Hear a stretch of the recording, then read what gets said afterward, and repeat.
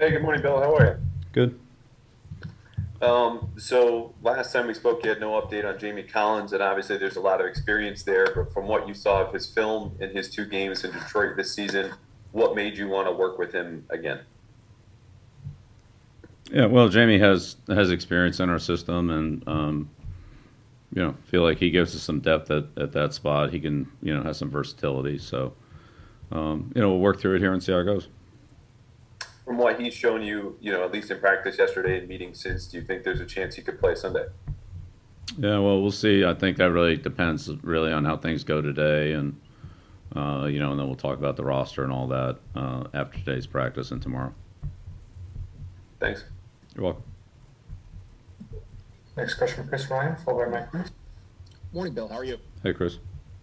Wanted to ask you a little bit at the quarterway point of the season about your receiving core, particularly the four free agent acquisitions. What have you seen from them, and have they impacted the game the way that you would have wanted so far?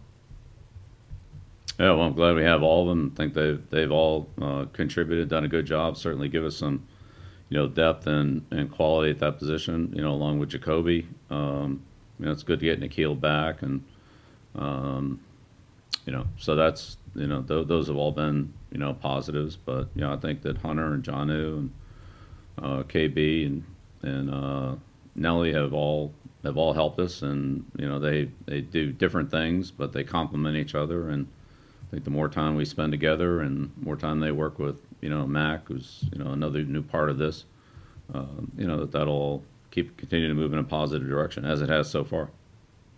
Generally speaking, each player is different, right? But is there a time period where you feel it takes for players to get acclimated with what you want them to do, particularly on the offensive side of the football? Yeah, well, there's always a big benefit to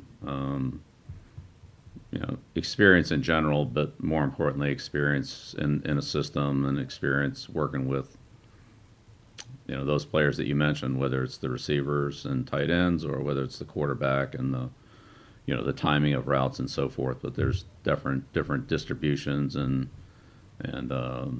meshes and releases and things like that the receivers themselves are involved in, and then there's the timing with the quarterbacks, and then there's the overall offensive system. So I think that's continued to get better every week. We had a couple weeks in the preseason where we didn't have everybody available, and we had we're working Cam and Mac both at quarterback. But as things have stabilized here in the last few weeks, I think that's definitely trending in the right direction, and the productions um, generally followed that. And we still, have a long way to go, but I think that's moving in the right direction.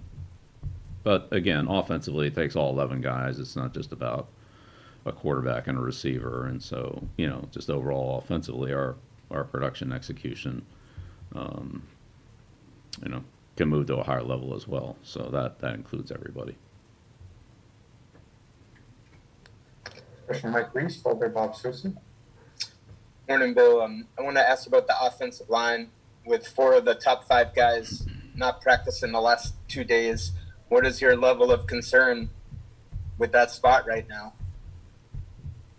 Well, again, I think today will help clear some of that up, and um, but whoever has the opportunity, I'm sure they'll make the most of it. And I know the guys that are didn't practice are working as hard as they can to be ready to go, and the guys that did are likewise preparing. And if they get an opportunity, I think they'll be ready to go too. So we'll see how it all plays out. I don't know. And then I just want to follow back on one thing. When we were talking on Wednesday, and you were asked a couple questions on Stefan, I think you mentioned something like you've said all you can say right now. And then a little while after that, the trade was consummated. And I'm just wondering, now that the trade is done, to Carolina, was there something else that did you want to close that loop, or what, was there something else to say is maybe my question.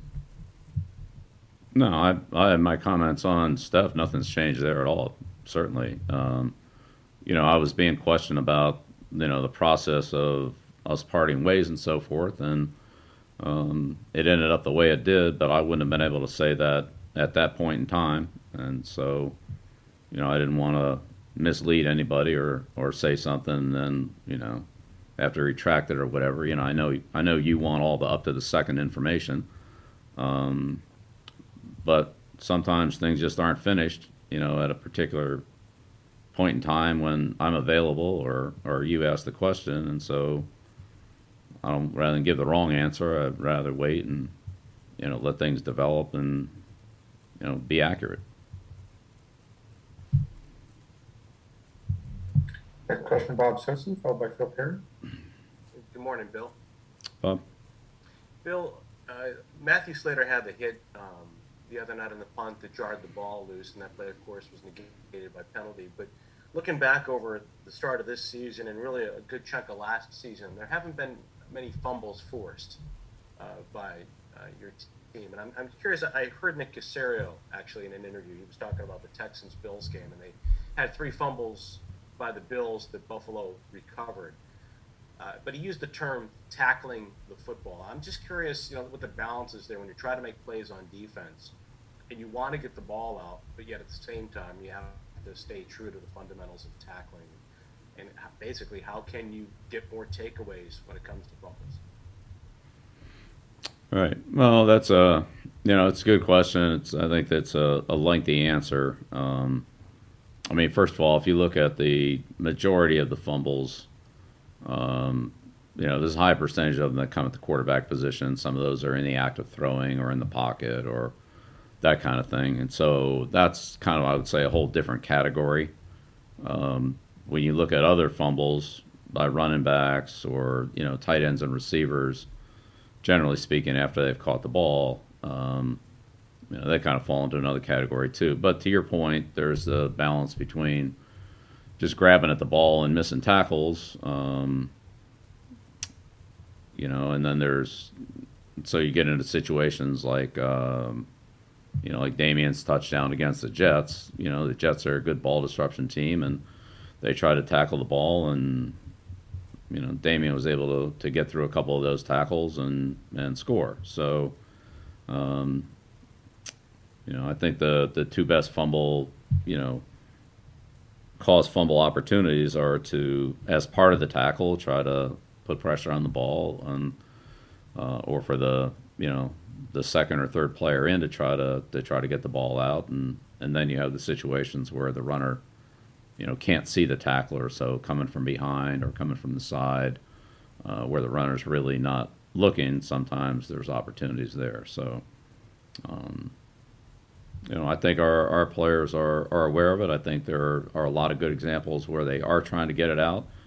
And, you know, some of that has to do with the either good or not so good ball security that the guys who have the ball are using. So, you know, combination of all those things. But we want to try to force that out as much as we can. And I would say that some players are more vulnerable to having the ball dislodged from them than others are. But we want to try to attack all of them. You never know when somebody's going to, you know, slip up a little bit and give you that opportunity. Thank you. Welcome. Next question, Phil Perry, followed by Evan Lazar. Hey, Bill, I had a question about yards after the catch offensively. Is there a reliable way to try to generate more in that regard? Is it to you, is it a scheme situation? Is it just an individual player, you know, breaking a tackle situation? I'm sure there are a few things that factor into it, but I just wondered how you view that portion of offense. Is it gravy? You know, are you expecting yards after catch in certain situations? Yeah, well, I think any player that has the ball, you know, there's a certain amount of yards, let's call it, that are going to be a result of the actual play. So how run is blocked, how deep the receiver catches the ball, whatever position the player plays, wherever the receiver catches the ball, is he 15 yards downfield, is he 3 yards downfield, like whatever it is. And then there's a certain amount of yards, I would say, that would go with that play based on the the position and the leverage of the players around them. And then I think the real question is, how much does the player with the ball gain, let's call it on his own, from where he could have been tackled or should have been tackled, let's say, to what he actually gets on the play. So I think there's a lot of different ways to, it's a little bit subjective, but I think there's different ways to look at that. So, if a runner gets hit and is able to drive forward for, 3 extra yards versus getting driven back, then that's 3 extra yards that I'd say he gets on his own. Or player catches a pass and, looks like he's in a situation where he either could or should be tackled, but he's able to avoid or break that tackle and gain extra yards beyond that, then those are yards on his own. I think if you just throw the ball at somebody and there's nobody within 10 yards of him and he runs 10 yards and gets tackled, that's a lot different than 10 yards of there's a guy right there to tackle him on the 30-yard line and he avoids him or breaks the tackle and gets to the 40. Like, those 10 yards are a little bit, different in the way I think the way we look at that. So, sometimes the yards after catch come as part of the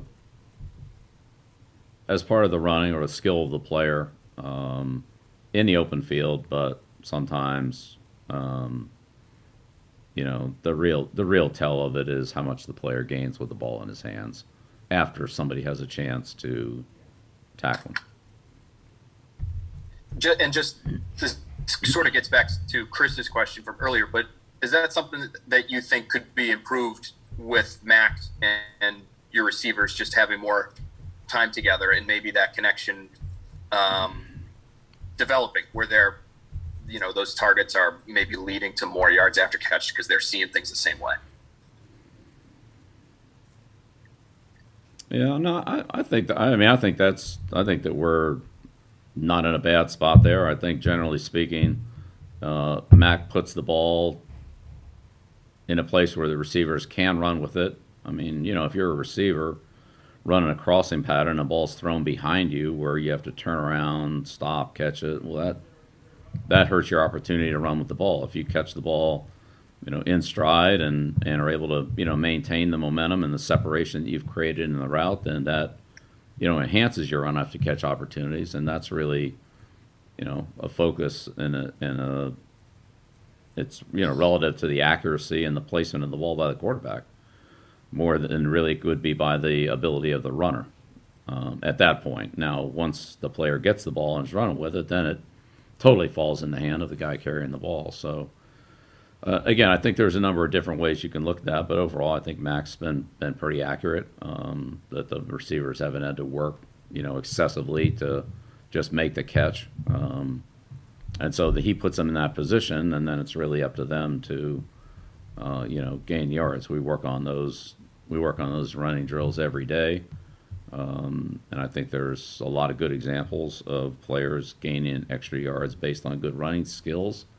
And then there are other examples where we could get a little more out of it sometimes. And so we talk about that, and I think the players understand that, and they've got to make quick decisions as to how's the best way to gain yards. We're all trying to gain yards, but there's definitely a skill to that, and we work on it on a regular basis. So hope that answers the question. Last 2 questions will be Evan Lazar and Dakota Randall. Hey, Coach, I wanted to ask you about taking a player off the practice squad and elevating them and then installing them into the game plan. And is that, would you say, a pretty big difference in a work week for a practice squad player? Thinking of maybe like Miles last week, for example, who is a big part of the game plan one week, but might be on the practice squad, in other situations. Well, I think anybody that's been around the National Football League very long, and certainly around our team very long, knows that things can happen quickly. Things can happen from Wednesday to Thursday, from Friday to Saturday, sometimes from Saturday to Sunday, and that's the nature of the National Football League. Things change, and certainly we're in a situation now with, for example, COVID. But it could come up just on regular, flu or upset stomach or you know, a variety of things, something that, an injury that, you know, gets aggravated late in the week. So all of our practice squad players are instructed and coached to prepare every week like they're going to play. And I learned a long time ago that, you know, being prepared and not getting the opportunity in the long run is still a very valuable exercise. And then when you do get the opportunity, you know, those other times that you've prepared will just help you prepare better now during this time when you actually get it. So I think that's really the mindset that the practice squad players do work with and are told to work with. And the decision of whether they're active or not is not something they can control. That's out of their hands. What they can control is their preparation and their performance when they get a chance. And that's really what they should and hopefully do focus on. So that's really how we handle it. You know, they should be prepared whether they get the opportunity or not the reverse of I'm not going to do anything and then I get the opportunity and now I'm going to all of a sudden you know, try to put my foot on the gas and push it all the way down. That's just not, it's just not a good way to, I would say, prepare to prepare.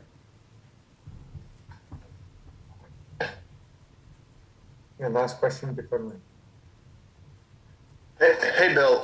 Jacoby Myers certainly isn't the first quarterback turned receiver that we've seen throw passes in this league, but Kendrick Bourne yesterday spoke really highly of how natural Jacoby is when called upon to pass. Is he especially good at that in your eyes? And, you know, what do you look for in a player to feel comfortable in calling those kinds of plays? Well, you look for a player who would make good decisions and is accurate. Former college quarterbacks are, you know, guys who at least have some experience, you know, seeing if the receiver's covered or if he's open. It's not a one-time thing. They've done it before. So like Julian or Jacoby or, you know, players like that played that position in college. You know, you need for him to see if the receiver's open and not just, you know, throw it there because that's where the dotted line on the page is put. And then if he's open, then to be able to put it on him and be accurate. So, you know, players like, again, Kevin Falk and Julian and Jacoby and guys like that have those skills and those abilities are kind of the guys you want to throw the ball. You don't want to just throw it up there for grabs and turn the ball over. But if the play design works and the players are open, you want somebody that can put it on them. Great. Thank you. You're welcome. Thanks, Coach. Thanks, everyone. Great. Thank you.